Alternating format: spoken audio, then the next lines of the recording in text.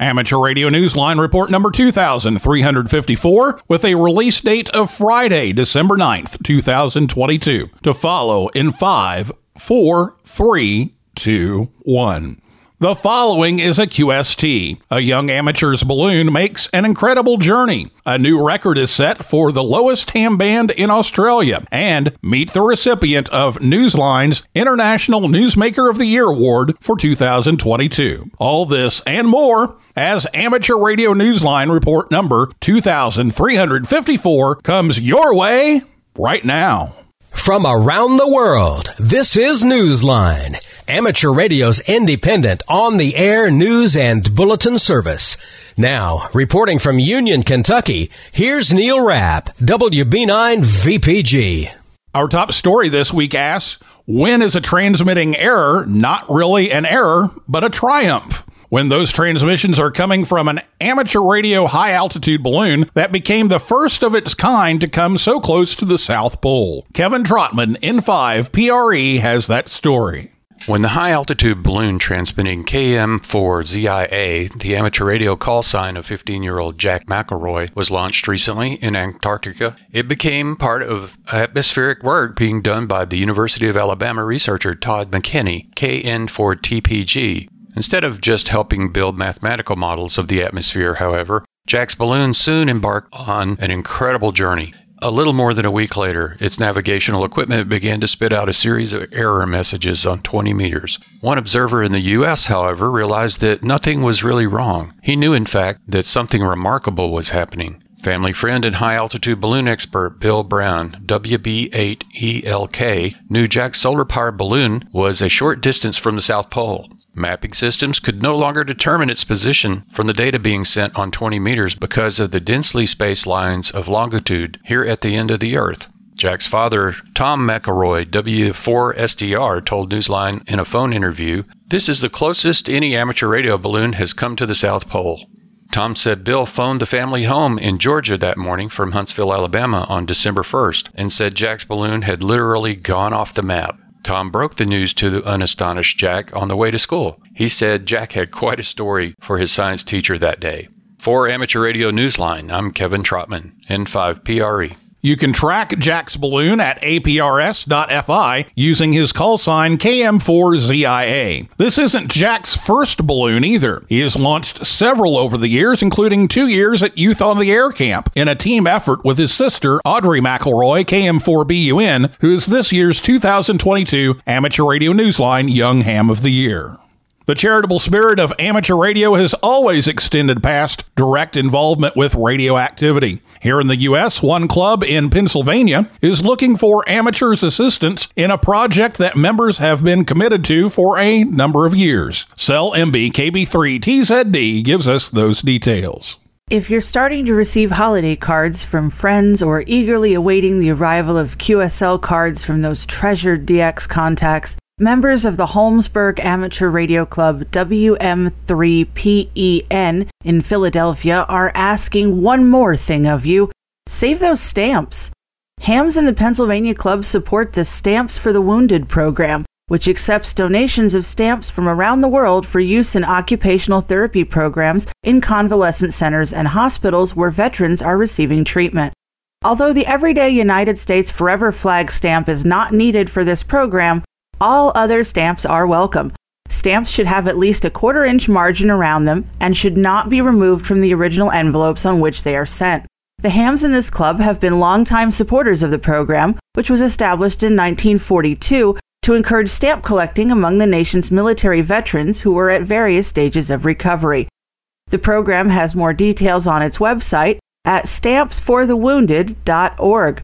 That's stampsforthewounded, one word, .org. If you wish to donate stamps to help the club in their efforts, you can send them to Rich Shivers, K3UJ. You'll find his address in the text version of this week's newscast at arnewsline.org. This is Cell MB, KB3TZD. According to at least one member of the U.S. Federal Communications Commission, rumors of the death of AM radio are greatly exaggerated. Kent Peterson, KC0DGY, brings us that report. The good news is that AM radio has a future, which means the band isn't going to be reallocated anytime soon. Those were the words of FCC Commissioner Nathan Symington, speaking recently at the 79th Annual Convention of the National Association of Farm Broadcasting. Symington said, for one thing, AM radio is an integral part of the life of the more than 3 million farmers in the United States who rely on it for daily vital information. He called it the, quote, essential spine, end quote, of the emergency alert system.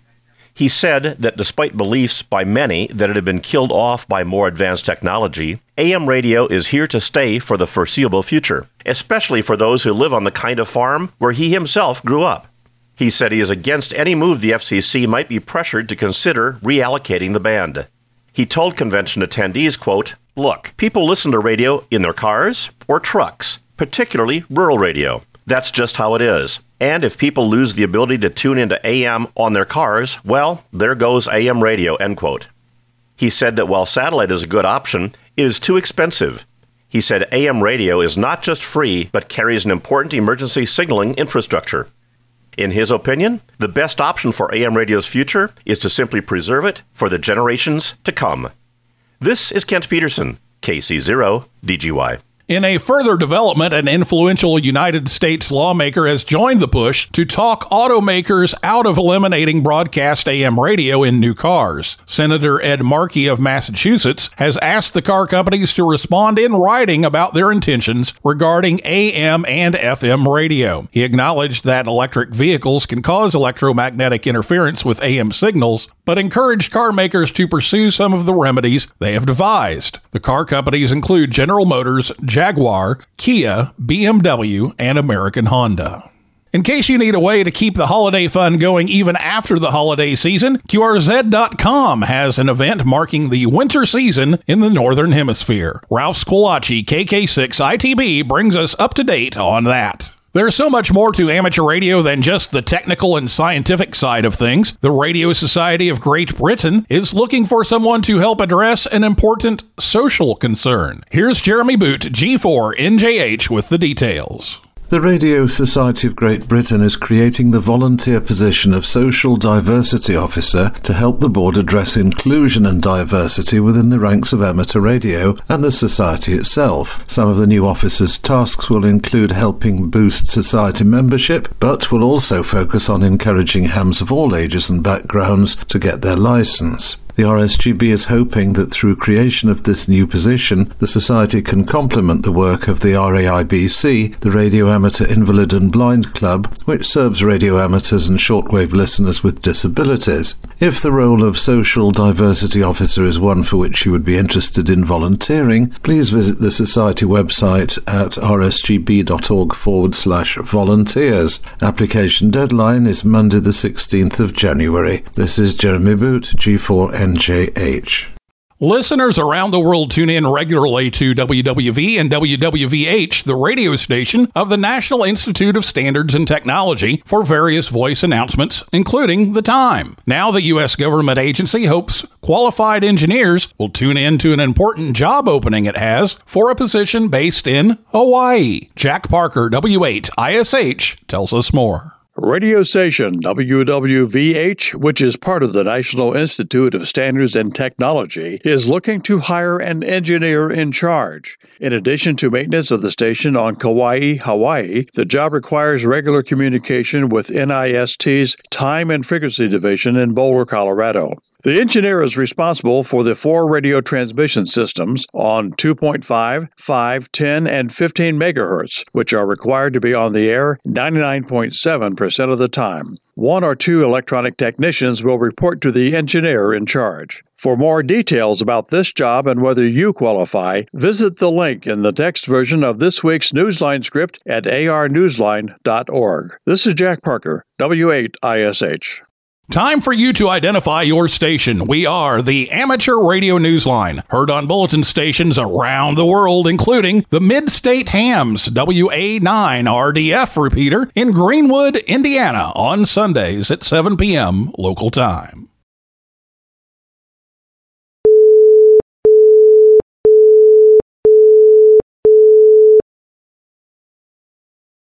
In Australia, a new record has been set for a contact on the 2,200-meter band. John Williams, VK4JJW, has those details. Using barely 1 watt of power, a station south of Perth in Western Australia made a record-setting one-way contact into North America on the 2200 metre band, which at 136 kilohertz is the lowest amateur band in Australia. The contact was made on November 21st between VK6MJM and received in the United States by Paul, KM5SW in New Mexico. The distance was 16,164 kilometres, and the power was 0.8 watts EIRP. The station was using a 5-minute key-down mode known as WSJT-X FST4W-300 mode.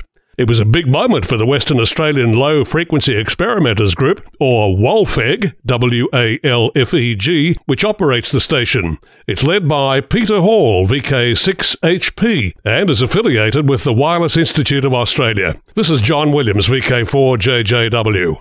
The world's largest radio telescope is on track to be completed by the end of this decade. Graham Kemp, VK4BB, has more on its progress. Sites in Australia and South Africa have begun construction on the Square Kilometre Array Observatory, or SKAO, and astronomers are hoping to see the massive observatory's 2 antenna stations finish construction by May next year, with the first dish commissioned in April of 2024, according to a report on the space.com website. When this huge project is completed, it will boast a full 1 square kilometre collection area, and it will be the world's largest radio telescope. Construction began recently on the observatory's mid-array in the Karoo Desert of South Africa, which will scan for sources of radio waves from 350 MHz to 15.4 GHz. The low array is also under construction north of Perth in Western Australia. It will use 131,072 dipoles, seeking signals on frequencies between 50 and 350 MHz. This is Graham Kemp, VK4BB. In our previous newscast, we shared the triumph of the amateur-owned company that sent 2 of its made-in-India CubeSats into space aboard an Indian Space Research Organization rocket. The company announced it is ready to join other enterprises in that nation in taking the next step. Jim Meechan, ZL2BHF, tells us what's next. Not long after the launch of its Tybolt 1 and Tybolt 2 satellites, Dhruva Space, based in Hyderabad, announced it was moving forward to build a facility where it can assemble and test satellites as large as 100 kilograms. Co-founder Abhay Igor, the company's chief technical officer, said Dhruva is already raising funds towards that end. Dhruva joins another India-based space company, Pixel, which is building a satellite assembly facility in Bengaluru. Pixel expects that project to be completed during the first half of next year. Other companies are gearing up as well. Bangalore-based Bellatrix Aerospace, which is building in Karnataka, and Agnikul Cosmos in Madras, which is looking to develop testing facilities in Chennai. This is Jim Meechan, ZL2BHF. In the world of DX, you can find Burkhard DL3KZA on the air from Albania as ZA/DL3KZA until December 13th. He is on 40 through 17 meters, mainly using FT8, QSL to his home call, either direct or by the Bureau. Between December 10th and 16th, you'll be able to hear S21DX on the air from Dalshar Island in Bangladesh, IOTA number AS140. The operators will be using the HF bands and the QO100 satellite, QSL via EB7DX. Lester W8YCM is active until December 11th from Jamaica using the call sign 6Y8LV. He is also signing W8YCM/6Y for the remainder of his stay, which lasts into January. Listen on the HF band, send QSLs for his home call. Listen for Cappy LU1COP operating from Isla Martin Garcia, Argentina, IOTA number SA055 as LP1A/E until December 11th. Cappy is on 80 through 10 meters using FT8 and single sideband, QSL via Logbook of the World. Paper QSLs should be sent to EA7 FTR. When Amateur Radio Newsline began presenting its International Newsmaker of the Year award in 2019, we did it to acknowledge the best embodiment of the spirit of amateur radio and the activities of an individual, club, or other organization during the past year. In presenting this year's award, we congratulate the winner we celebrated in that inaugural year, the West Bengal Amateur Radio Club of Kolkata, India. Here's our editor, Karen Eve Murray, KD2 GUT, to tell us why. Congratulations once again to the West Bengal Radio Club of Kolkata, India, Newsline's international newsmaker for 2022. Operating on a thin budget, sometimes with borrowed radio equipment, the club has consistently provided communications during cyclones, after earthquakes, at major public events, and to reunite missing family members with loved ones. The club also teaches its members valuable emergency response skills that help save lives. This past year, those skills helped prevent a different kind of tragedy.